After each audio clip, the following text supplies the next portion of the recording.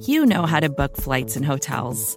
All you're missing is a tool to help you plan that unbelievable travel experience. That's why you need Viator. Book guided tours, excursions, and more in one place. There are over 300,000 travel experiences to choose from, so you can find something for everyone. And Viator offers free cancellation and 24/7 customer support for worry-free travel. Download the Viator app now and use code Viator10 for 10% off your first booking in the app. Find travel experiences for you. Do more with Viator.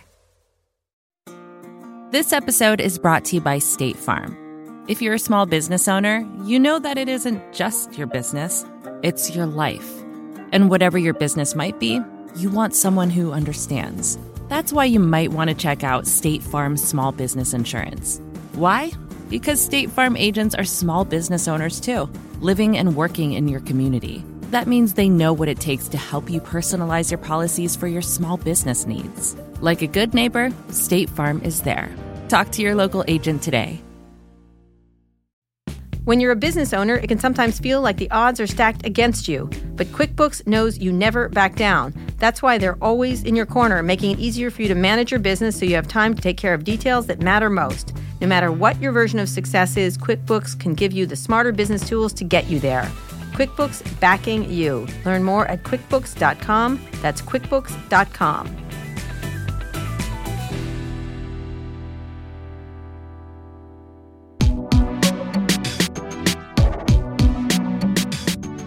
Hi, everyone. This is Pivot from the Vox Media Podcast Network. I'm Kara Swisher. Welcome to Pivot 2019. This week, Scott Galloway is out, and my friend John Lovett from Crooked Media is here. Hello, John. Hello, Kara. You're stepping into the co-host chair. John hosts a number of his own fantastic podcasts, including Pod Save America and... Love It or Leave It. Exactly. And we're here at their headquarters in Los Angeles, at the Crooked Media headquarters, and I'm having a great time, and I appreciate you doing this for me. Thanks for, look, people... clamor for you and I. For us because we have such a spark, right? We have such a spark. Electric. It's electric right now. You don't know what's going on in the studio right now. But thank you for the Ultimate Podcast crossover episode. So I sort of gave you an idea of what we do here on Pivot, but it's just exactly talking about sort of the big story shakedowns. And then we talk about predictions and some wins and fails of the week. And you're so opinionated. I think you can agree with me on that one. Sure. You will have lots of opinions. There's so much in the news now that you can discuss. We're going to focus obviously on political stuff, but whatever you want to talk about. And so sort of, let's do first the big story breakdown. So obviously the government shutdown for you all. Is that correct? And stuff like that. And I want to pivot it towards tech legislation because I think it's never going to happen now because they can't even decide on lunch in Washington. So let's talk about that big story. The Democrats taking over the House. Nancy Pelosi was elected Speaker of the House again. Yes. Tell us where we are with this big story. So let's talk about the shutdown. Okay. Donald Trump has... over the past 2 years, kind of had a pattern with whether it's with DACA and the Dreamers, the Paris Climate Accords, the Iran deal, now this shutdown, several other issues. He knows instinctively that his comfort with cruelty, with damage, gives him leverage. He does know that. However, he doesn't ever seem to have the discipline or follow through to say, okay, I will threaten to deport children who did nothing wrong and were brought here by their parents to get a deal. But then when that deal is put on the table, when Democrats say, you know what, if you'll protect Dreamers and come to the table in immigration, we'll give you money for border security, he walks away. It's never good enough. He talks about renegotiating deals, NAFTA, right? He threatens to pull out of NAFTA. They make some cosmetic changes to NAFTA. Now with this shutdown, he sits down in the Oval Office with Nancy Pelosi and Chuck Schumer and says, I'm going to shut the government down over border security. Over the wall. Or steel slats. Over steel slats. I'm the one that's going to do it. You want open borders. I want the wall. Call me Mr. Shutdown. I'm King Shutdown, Shutdown Man. Government shuts down. Well, what's the plan? Because... the Senate passed on a bipartisan basis by a voice vote, which basically means 100% of the senators got behind a bipartisan deal that included much less funding for border security. He then makes this threat. Paul Ryan, in one of his last acts, perfect last act for him, goes along with it. Right. Quizzling Paul Ryan goes along with this. The word is Fakakta. It's a Fakakta plan. And the government has been shut down. I'm very glad that Paul Ryan left the government as a capitulating supplicant to Donald Trump while the government was shut down, while the debt hit record levels, right? Every single thing Paul Ryan claims to care about. And the stock market took a huge hit. Every single thing Paul Ryan claims to have cared about and been a leader on was damaged by his time. Paul. Goodbye. Right. Don't let the door hit you. Right. You know what? Let it hit you on your way to the gym. Let the door hit you on the way out. We got that. Listen, tons of steel. Let the door hit you. For 2 years, in my mind, I had just been waiting for the moment where Nancy Pelosi takes the gavel from Paul Ryan's fucking hand, and today it happened. So you look. So Donald Trump. Did he give it to her? No, because he's not in Congress anymore. Right, okay, Kevin McCarthy handed it over, which is much less satisfying. Let's just be honest about it. Who is that guy? Look at what Donald Trump did in the intervening time between an old Congress and a new Congress. He shut the government down over border security. He had 2 years of a unified Congress, couldn't get this kind of thing through. Nancy Pelosi just took the gavel. Did it get easier to get your money? Of course not. Of course not. Especially because we know that the Senate already passed a bipartisan bill that the House can now pass a version of. So he basically does what Donald Trump does, which is he shoots the hostage. Now the hostage is lying on the ground bleeding. He doesn't have a plan for how to get his ransom. So that's where we are right now. I don't think anyone really knows how it's going to shake out. Donald Trump is dug in, but... So what's going to happen? What is from you guys? You guys talk about this a lot on Pod Save America and Love It or Leave It. What's going to happen then? I don't know. I don't have a prediction. What has happened over the past few years is there's a lot of bluster around shutdowns, shutdowns going on forever, and how you'll be blamed and I won't be blamed. But Donald Trump went into this shutdown taking the blame for it. And in the end, they choose to give in some way. Right, Donald Trump, right. it's a hard thing to know how this actually shakes out, what kind of fig leaf Donald Trump will claim in order to reopen the government. I don't really know. But it certainly doesn't end with Nancy Pelosi's, one of her first acts as a new Democratic speaker, giving Donald Trump his $5 billion, unless there's some new big deal on immigration, which again feels very unlikely because, again, that deal was killed by Donald Trump before. So they can't do anything. So one of the things that we've been talking about a lot this year on Pivot is the idea of tech legislation, privacy legislation, any legislation, making these giant platforms more accountable. That seems impossible at this point, right?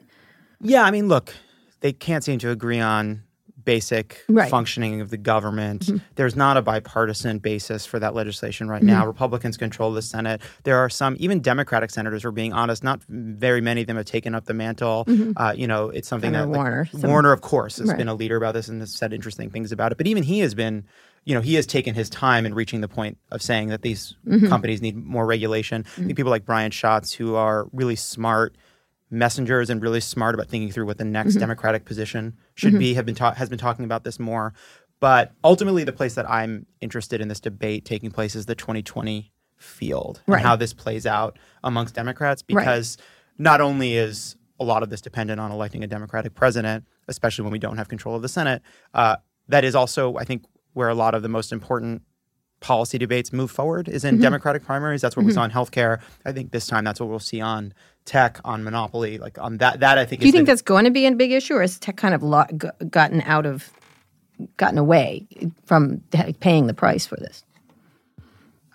Because I had talked to Nancy Pelosi, and she had talked about this Internet Bill of Rights, and Democrats now are much tougher on tech, right? They've shifted. They were the best friends of tech, and then they moved away from it. Yeah, I think it's a really good question. I think this is one of those places where you see the cost of Democratic leadership, congressional leadership, generally being older. They're not as fluent in this conversation. I also think it's taking time for this idea to kind of move through the system. I think if you were to ask a bunch of Democrats off the record, like, do you think these companies should be regulated? They'd all say yes. How many of them want to make it happen? How many of them want to really devote their resources and attention to it? It's not been... When there's so many other things. I mean, you look at what animates Democratic voters, you look at what animates Democratic politicians, it's healthcare, it's increasingly climate. It is wages and economic issues. It's issues around reproductive freedom and criminal justice reform and inequality. But regulating Mark Zuckerberg right now, it does feel like a lot of the pattern. Regulating Mark Zuckerberg sounds like terrible. Sounds like a name of your book. Yes. There's a lot of press releases and hand-wringing, but you don't really hear a big coherent case for here's what the future of regulation on these issues. In the states, like Gavin Newsom and others, like California and places like even if it does happen, because there's so many other issues. Yeah, I also think it's tied into a larger, much harder conversation around corporate power generally and corporate power inside of the Democratic Party. And I think that's partly why I've looked to the 2020 field as a place to have this debate, is I think the need to rein in Facebook, the need to rein in the monopolistic power that a lot of these companies have is going to be part of a larger conversation about the influence of money in politics, about the concentration of wealth, about corporate consolidation. And, Elizabeth Warren that's part of her plank. She just now, I was going to ask about that, enters the presidential race. Yeah, she enters the presidential race. She's, Nancy Pelosi, even in her speech today, taking the speakership, talked about the concentration of wealth. And so I think that's going to be, I hope. And guess where the wealth is, Yeah. Right. And I hope one of the big, I think corporate power and corporate concentration, as it applies to tech companies, as it applies to Amazon, as it applies to banks, as it applies to telecom, as it applies to all these different industries, is to me the sleeper issue. It's not that it's not being talked about, but it is to me the place where Democrats can really say, this is now not a part of our program, but a centerpiece of how we talk about. Will they turn on tech? I mean, they seem to be. Cory Booker does. Some of them really are starting to beyond. Yeah, I mean, I don't think it's necessarily about turning on tech. I think it's about saying, well, hold on a second. You guys have been, the tech companies have been so unwilling to even define what they are, to avoid the conversation about where they fit and their power. They're reluctant to talk about it, while at the same time exploiting it, building businesses off it, building great wealth off of it. So I don't think it's about turning on tech. I think what you will see is what you always see around these issues. I think you will see some Democrats still adhere to a kind of 90s way of talking about these issues that everybody can win. Absolutely. Then I think you will see some further to the left be more strident, or at least more zero sum in these conversations. Let's get rid of these power centers. But, we have to attack these. These should be broken up. These should be heavily regulated. They're greedy. They're corrupting our democracy, all of which I think has a lot of truth to it. And then I think you will see what happens with Democratic politicians, as you will see a more moderate center-left position that becomes the kind of cohesive position that says it's not about, you will see, like, Amazon has done a lot of good for people, right? They'll say that. They'll say, this is what their message will be. It'll be like, consumer harm problem is the issue, right? Right. The harm, and saying, like, can we have a system in which these companies are able to innovate and thrive and lead the world, right, as one of America's most important and powerful sectors, while preventing some of the consequences of their worst behavior? And I think that is a very reasonable question. And I think that, to me, is where the debate will ultimately They also land. will have enormous power, like Netflix taking down the episode about Saudi Arabia, about journalist Jamal Khashoggi. Yeah, I mean, these are some of the hardest. They just did that. They just did it. But these are some of the hardest questions we face as a culture, right? Right. It's even dividing it into a tech conversation, right? Netflix is going to take a lot of heat for this, but companies like Warner Brothers are deciding whether or not to include scenes in films based on what a Chinese censor would say. Right. Well, okay, so now Chinese censors are dictating what appears in America. Right. This is a very specific example. What is that? There was Martin Scorsese made a movie about Tibet. You can't get it. Right. Because, and that's an old problem, right? We've been dealing with censorship around multimedia, about multinational companies and the content they create for a very long time. This is just a new manifestation of it. And it's more important now, in part because these companies are so much bigger, have so much more control over it. They're pervasive. Right.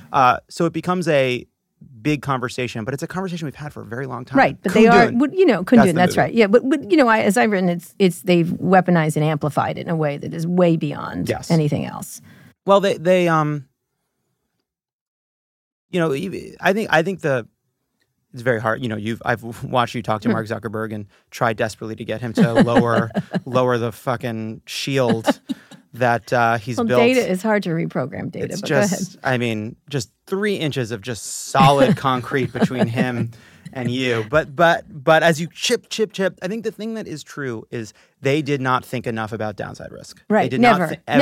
No, connecting people is good, therefore connecting people is good. And well, guess what? People are people. Right. And some of them are fucking terrible. Yeah. I couldn't get him to answer on No. the damages. You couldn't even get him to talk about how he feels about it. No, I couldn't. 6 times. Look, I just try to get him to fire himself. There are Upton Sinclair, you can't convince somebody of something their livelihood depends on not believing. if there was... That was so high-minded, John.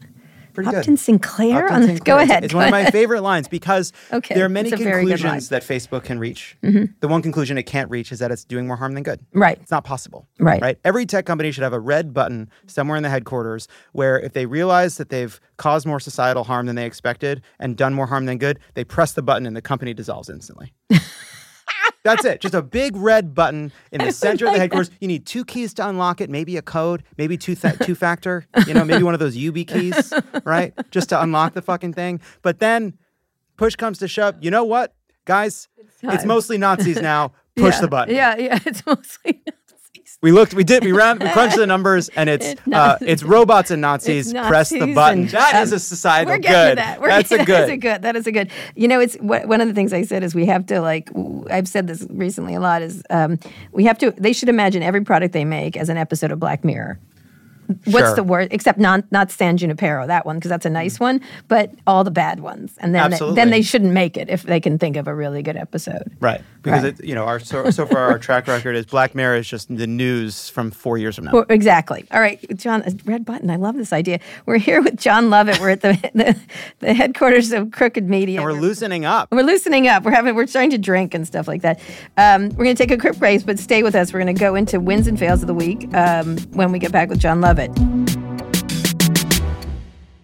In the next advertiser segment brought to you by QuickBooks, we'll hear from a business owner who turned his side hustle into a full-time career. 78% of small businesses in the U.S. have a workforce of 1. But it's not easy turning your skills, your passion, yourself into a business. Here's the story of one guy, Nat, who never backed down and turned his side hustle into his full-time gig. Nat's story is brought to you by QuickBooks. My name is Nat. I teach yoga and I share music for a living. The job I had right before making this leap into teaching was working for a large tech company. I was leading a retreat over in Hawaii, and I think it just clicked. I can do this for a living. There were fears about where I'm at with that career. If I step out now, will I be able to get back in? Those moments of fear, I had to just be honest with them and say, I trust this. It's a total trip to turn yourself into a business, and you have to be confident enough to say, here's who I am, and here's what I offer. I don't want to get into the mindset of, oh my God, my money. So I use smarter business tools to really kind of check my cash flow and also for tax preparation. That gives me the comfort I need. It's a reminder for me every single time I teach that this life is so short and you got to go out there and just do it. You got to live it up. QuickBooks knows you never back down. That's why they're in your corner with smarter business tools. QuickBooks, backing you. Learn more at QuickBooks.com. This has been advertiser content. Thanks to the sponsor of our show, QuickBooks, for Nat's story. Learn more at QuickBooks.com. That's QuickBooks.com. Now back to the show. How did I read those, John? How did that? Great. Did I do great? And was there anything I should emphasize more? QuickBooks. I think you could have been I think you could have brought a little more heart to it. Let's just be honest. I don't think you're gonna. Look, I don't know if you saw Roma. I don't think you're gonna. I saw Roma. So I think she did a better job in her performance than you did. Oh, in thank you, yours. thank you. But she was transcendent. She's transcendent. You were fine. Okay, thanks. I'm not up to Roma standards. You're not. Oh man, that was a good movie, wasn't it? Why didn't they pick up the dog poop? Why didn't they pick up the dog Just pick poop? it up. Seriously, I was like, just pick it up. It's so funny that's your takeaway from that film. I literally got obsessed with it. It was crazy. It was making me crazy. And then they drove over it. I'm like, what are you doing? Stepped in it, drove over it. I think it's a metaphor. Probably. I know, exactly. Anyway, in any case, let's move on. So we have a segment that we're gonna talk about some wins and fails of the week, and one of them to me was the women in India forming the 385-mile human chain for gender equality, and then there was a fail that I thought men accused of sexual harassment trying to make comebacks like Louis C.K. and Kevin Spacey, making some creepy attempts to get behind the microphone. What do you think? So give me some of your wins and fails of this week. I would say, I think Nancy Pelosi becoming Speaker of the House is one of the most important wins that we will have. Oh, of course, Nancy Pelosi. Go ahead. Yeah. Explain. Not just because. So look, before this election, I'm a partisan. But I believe that Democrats winning the House was one of the most important one of the most important steps we could take as a country to protect ourselves. And the cost of losing, I think, would have been cataclysmic. So we avoided a truly horrific outcome in which people felt really dispirited. And we would have learned something quite horrific, which is there wasn't a price for Donald Trump's terrible behavior or Paul Ryan's capitulation to him. So that in and of itself was valuable. But, Nancy Pelosi, I think the same thing about Elizabeth Warren. Nancy Pelosi, if she were a man, she would be considered one of the great leaders in modern political history. This is correct. And I think like how you're knitting this together. And I think she would be, and I think she will be, and I think increasingly she is, in part because people are pointing this out. That saying that, Paul Ryan was a young gun, intellectual leader, cover of magazines, even though it was mostly a fraud. Nancy Pelosi, meanwhile, grinding away for decades, retakes the speakership, and then and, by the way, one of the most successful speakers. I mean, those first 2 years of the Obama administration are one of the most productive legislative periods in modern history, right?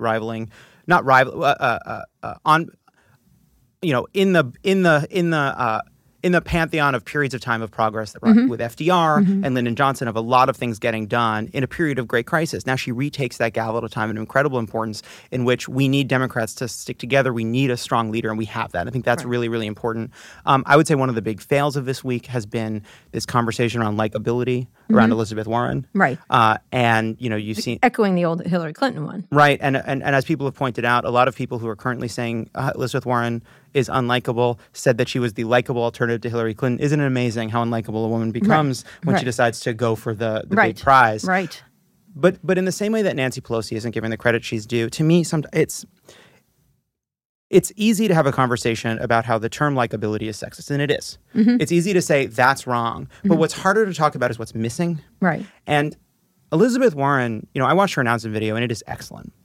It is also what she has been talking about for her entire career. Before she was in the Senate, she was a professor. She is the one who came up with this idea for a Consumer Financial Protection Bureau that originally she was going to lead but couldn't get confirmed for it. But she has been I think, more than anyone else you could point to and say, this is the intellectual leader of Democratic politics.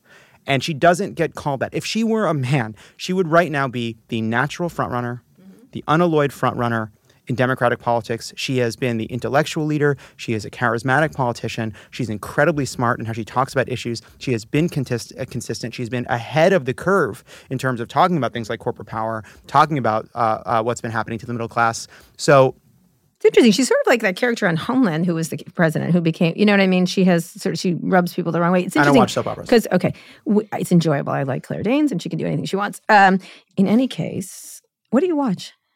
I watch all kinds of things. What's your favorite show right now?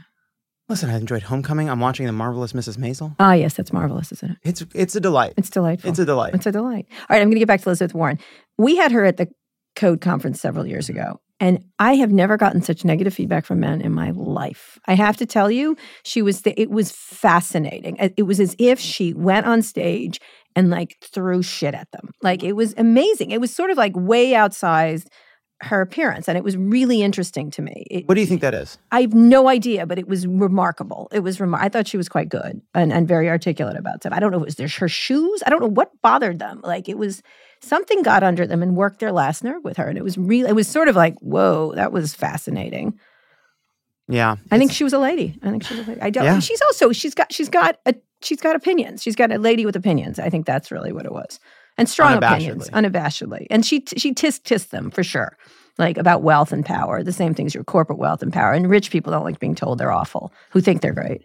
Right, and they certainly don't, coming from someone who's not going to preface it by saying how sorry they are to have the opinion. Right, exactly. It was interesting. I was really it was a real moment for me at the event. Yeah, I mean, look, this is...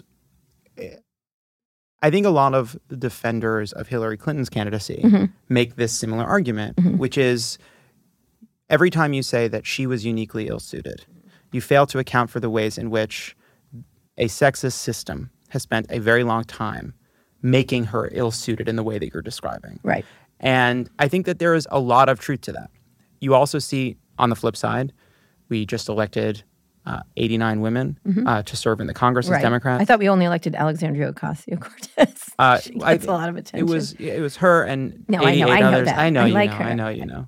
Man, I like her squad. Speaking I of like everything. attacks, oh man, they are they are going through her yearbook and putting these things out there as if they're a criticism. Like, she danced in college. She went by a nickname. And also they're saying, oh, she didn't go to school in the Bronx. She's talks about how she took a long trip to go to a better school and how she learned from her home in the Bronx to this nicer neighborhood, the differences of wealth. She's talked about it. The sexist attacks on AOC are incredible. You know, it's astonishing. She's really good at whacking them back. She is. I literally have never seen someone as good at Twitter, except for Trump, who's I think is very good at Twitter. Whether you like him or not, he's good at it. She's fantastic. Her chopping onions and talking about wealth was like riveting. It's also one thing, to your point, like, I didn't realize other women were elected, right? She is someone who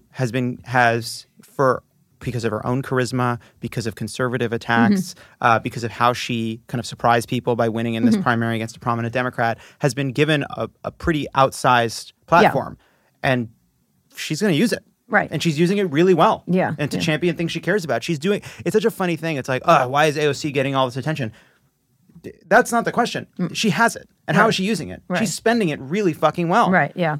She's holding people accountable on the Green New Deal. She's advocating for things she cares about. She's pushing back on right-wing attacks on her in a really sort of charming and classy way and an effective way. So, she didn't decide to become someone who receives all this attention. A culture around her, for reasons good and bad, decided that. But good. She's using it. Yeah, she does use it really well. She's really fascinating. It's interesting we'll see how Nancy Pelosi uses the medium. She's not real good on Twitter and stuff like that. She's just not. Although she did push back on the coat thing, which was a meme online, her whole weird coat obsession, which I'm like, it's a coat. Like, she did actually talk about it, but it was interesting how that became something.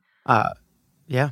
Well, I think I'm glad she had that moment with Trump. Yeah. Because... Oh, no, the moment was great. Fantastic. The coat was ridiculous. The obsession of her coat she wore outside. That became the talking point. She looked good in the coat. She looked good in the coat, John, but really, it's a coat. I'm not sitting here talking. You're the one that bringing up the coat. You can't stop talking about it. Why are you obsessed with Nancy Pelosi's coat? Because they were discussing the coat versus what she did in there more than what Schumer did in there. And she did the same thing. She did better than Schumer. That's right. She was quite good. And the coat became the meme, the online meme at all. Okay. So getting to that, and then I want to go to predictions. How do you look at social media and its impact in the next going forward? Because obviously negative for the last one and how the Russian thing was a real bummer. We crunched the numbers. Right. Bad. I don't know. It's a really hard question. We're out of the prediction business, but as individuals, we have to choose how we use these platforms. And I think that there's there's offense and defense. On offense, I think we each choose the kind of person we are online. And I think there's a lot of very good people who have chose to be very ugly versions of themselves online. And I like to think that the more time we spend, the more we adapt, the more we learn, the better people will do. I think that's a wishful thinking, but I do think as individuals, I think there's a lot of people out there that would look back on their tweets and posts and conduct online since they started using Twitter and say, let's say they took all of my tweets and made an artificially intelligent version of me. Right. Would I like that person? Right. Would I like the version of me? I like you. Listen, I think I'm the rare exception. I'm a Twitter delight, but I think for the most part, we would say we are more strident, meaner, less vulnerable, less honest. We're more narcissistic. We're more like Trump. It's why Trump's good at Twitter. Right. We are ostensibly tough, but also quite weak when we're on Twitter, right? That's how we are. We're extremely vulnerable to injury while projecting a kind of imperviousness. So I think that's the offense. And then there's defense, which is how we each use it. And I take myself off now. I took myself off Twitter for this break. I occasionally went back on to search for my name, just to look at my mentions because I'm human and there's still blood in my veins. But these are tools, and I don't think that they were developed maliciously. I think that there were truly good intentions behind Twitter. I think there are truly good intentions behind Facebook. However, these things have adapted to basically to like pornify our minds, right? To reduce ideas to in the same way that, McDonald's is the porn of food, Twitter is the porn of information. It is bite size. It gives you that little bit of feedback. Makes you feel dirty. It's that it feeds your immediate needs while over time making you feel less and less wise less and less whole. What about the impact on politics? How do you think politicians are looking at it for the next cycles? It was sort of wobbly during the midterms, but it didn't break anything. So I think there's, again, the offensive, defensive. On offense, I would like to see more politicians just hold the phone themselves, use it the way Beto O'Rourke does, use it the way, actually, Elizabeth Warren sometimes does, where you just kind of feel like you're hearing from, use it the way AOC does, use it the way Adam Schiff, Chris Murphy, and others do, where you just feel like you're hearing from them. Honestly, Chuck Grassley at times just uses it. He's good. Chuck Grassley's good. It's not a medium for your press releases. Yeah, George Conway's fantastic on Twitter. Fantastic. I have a man crush on him on Twitter. I think that's a mistake. I know it is, but I can't help myself. He's very clever. Okay. All right. We'll talk about that after. Okay. We'll work through that. All right. Okay. All right. Why is it a problem? You tell me right now. Because he's the font of all evil on the planet. I think that having vaguely okay opinions while being married to Kellyanne Conway is not a badge of honor. Right. Okay. Fair point. So in terms of how they use it defensively, I think that there's this big question. And the question is, how much does the Twitter conversation reflect the world?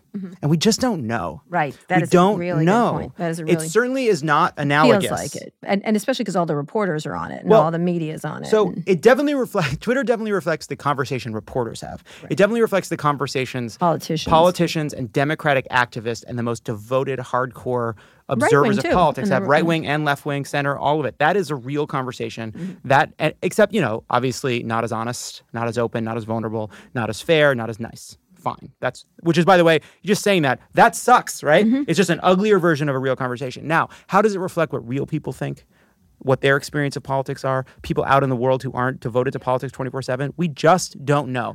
We don't know how angry most people who watch CNN are about various panels and how they behave. We don't know what people who... I can tell you my kids don't care. And he's going to be voting in the next election, too. Well, it's so funny, too, because this is like a moment of so much passion and activism and anger for good and for ill online. But to me, sometimes I think when we look back, if things get worse, if we look back at this moment, what we will actually realize was an omen was actually how little people care. The government shut down. There are 800,000 furloughed people, most of whom are not getting paid by the government.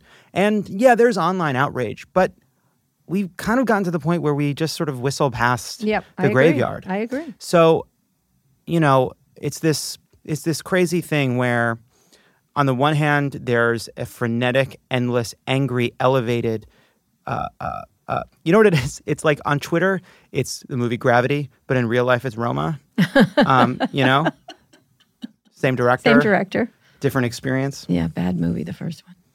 Okay, wait. What are you talking about? He came down from space by like a happenstance? Come on. That's your summary of Gravity. Came down from space by happenstance. What is your summary?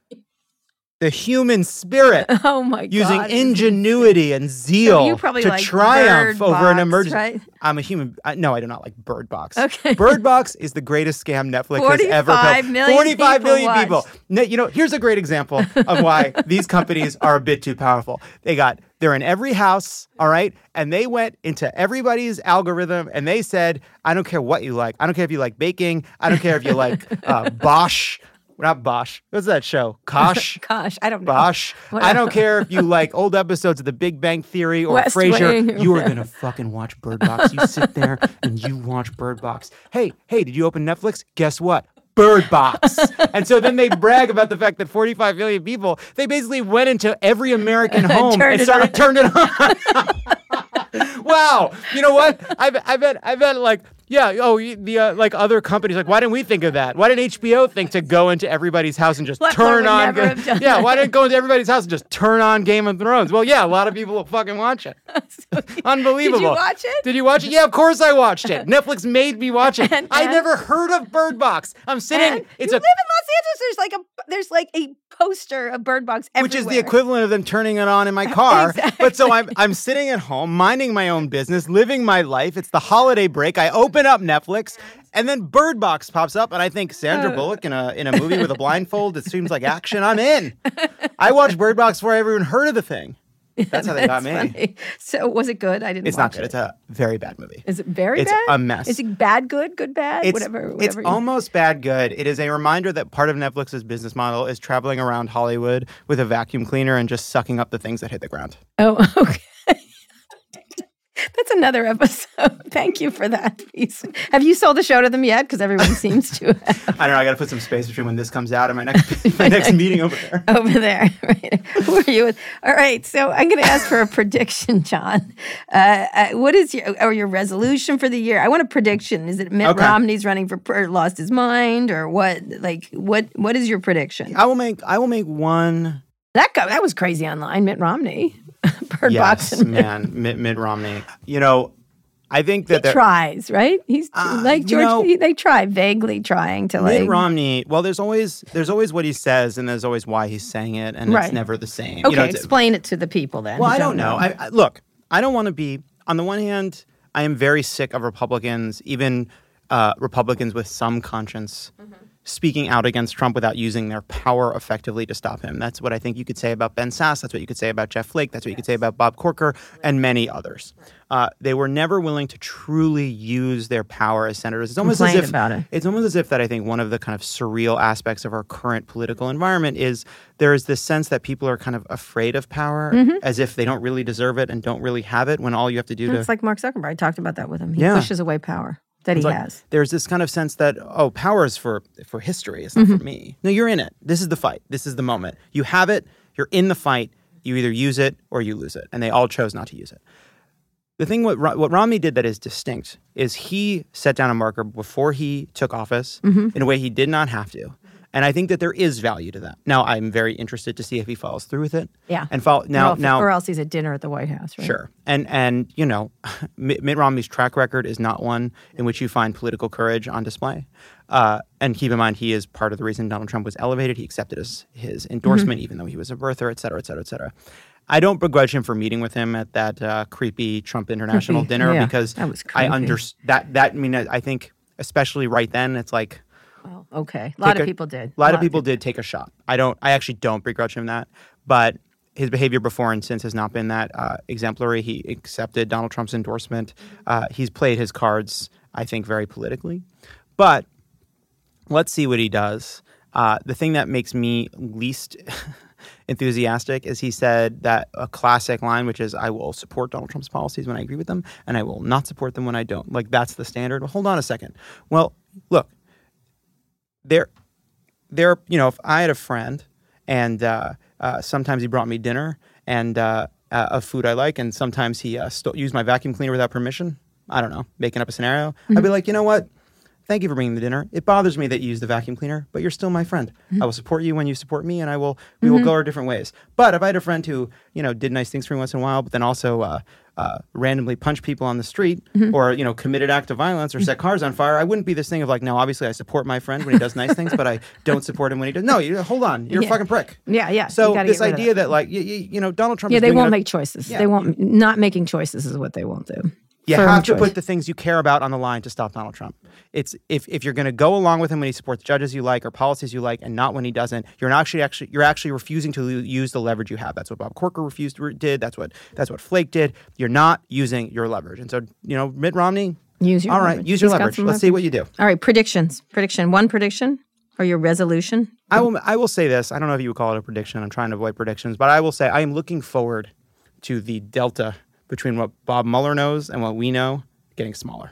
I think that we have spent a very long time wondering, speculating. We've seen a lot. We've seen a lot of charges. This is a serious investigation that's produced genuine criminal wrongdoing continuously for the past 2 years. And yet it always feels like we are trying to fill in the center of the painting, right? Based on what we're seeing around the edges. All right. So your prediction is it'll be interesting to see the Mueller thing. And what's your resolution for the year? And then I'll let you go. Thank you so much for talking with me. I would say my main resolution is, in terms of politics, is about using social media better. But as part of that, I would like to. You're not going to do one of those essays about getting off of it because those are tiresome. No. If you want to get off of Twitter, delete the app. If you're writing an essay about it, it's because you want people on Twitter to see it. which means you're still part of the problem. If you write an essay about how you're getting off of Twitter, Yeah. it is because you want likes and retweets on Twitter, which means you have still not cured Yes. your disease. Yes, it's a but I disease. would say, as part of that, in using the social Okay, media being better, nice. is I would like to be, I would like my offline conversations and my on-microphone conversations to sound more similar. They are not That's that really good different. point. So you're reconciling. I would like to be more honest about how I no feel. Jekyll and Hyde. No.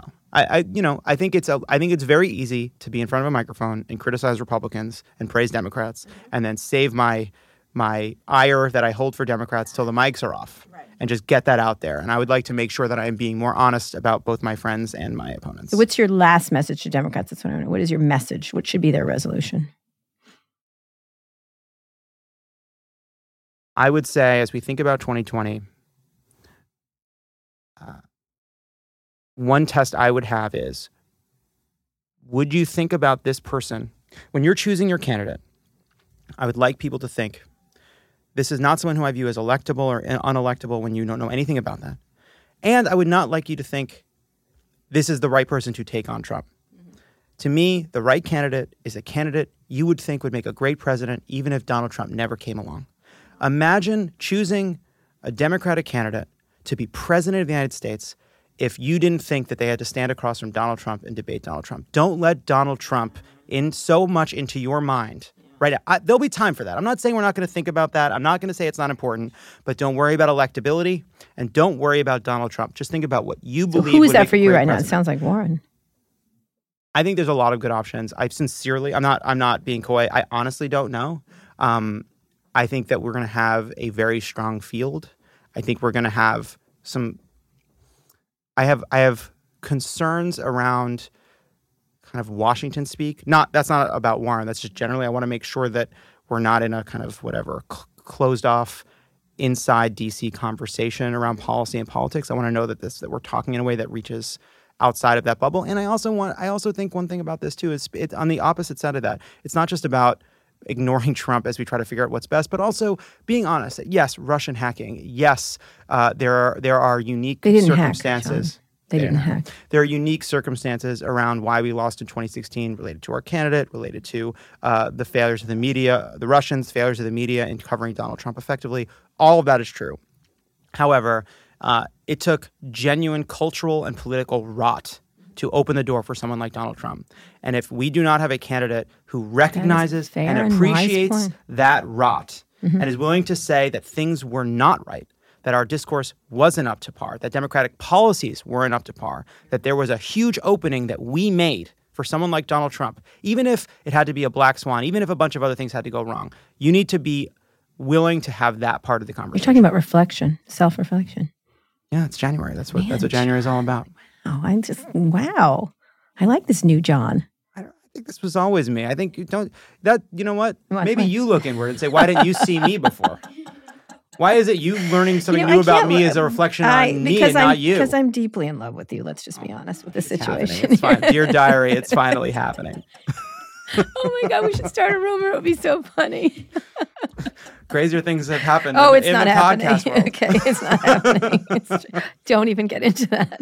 No, we're not talking about that. I know just what you're referring to. I don't know what I'm referring to. I think you know what you're referring to. Anyway, Is this John, show I'm over? stopping you right now. John, put your headphones back on. Thanks for taking a pivot with me today. Scott will be back next week. John, I appreciate it. I appreciate you. All right. I'll talk to you soon. Rebecca Sananis produces this show. Nishat Kurwa is Vox Media's executive producer of audio. Thanks also to Eric Johnson. And thanks to Crooked Media for letting us use their studios here in Los Angeles. Thanks for listening to Pivot from Vox Media. Join us next week where Scott has a special guest host himself because I will be in Hawaii. Anyway, they'll be here for more of a breakdown of all things tech and business. If you like what you heard, please subscribe on Apple Podcasts or wherever you're listening. Hey, and What? subscribe to my shit. Oh, yes, and subscribe. Where can we find John? Go ahead, John. Go ahead. Pod Save America. Well, love you're it or so leave big. it. What do you- At John Lovett. I don't care. I don't care how Bird Box. big I am. At Bird Box. Basically, go to Netflix, search for Bird Box. That's where you'll find me. That was the best thing ever. All right, thank you so much, John. Bye.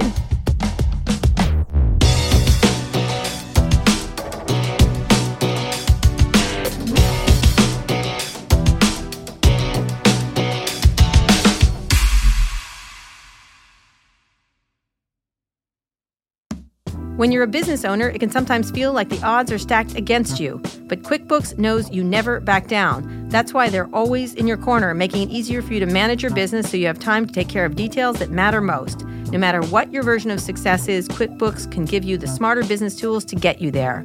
QuickBooks backing you. Learn more at QuickBooks.com. That's QuickBooks.com.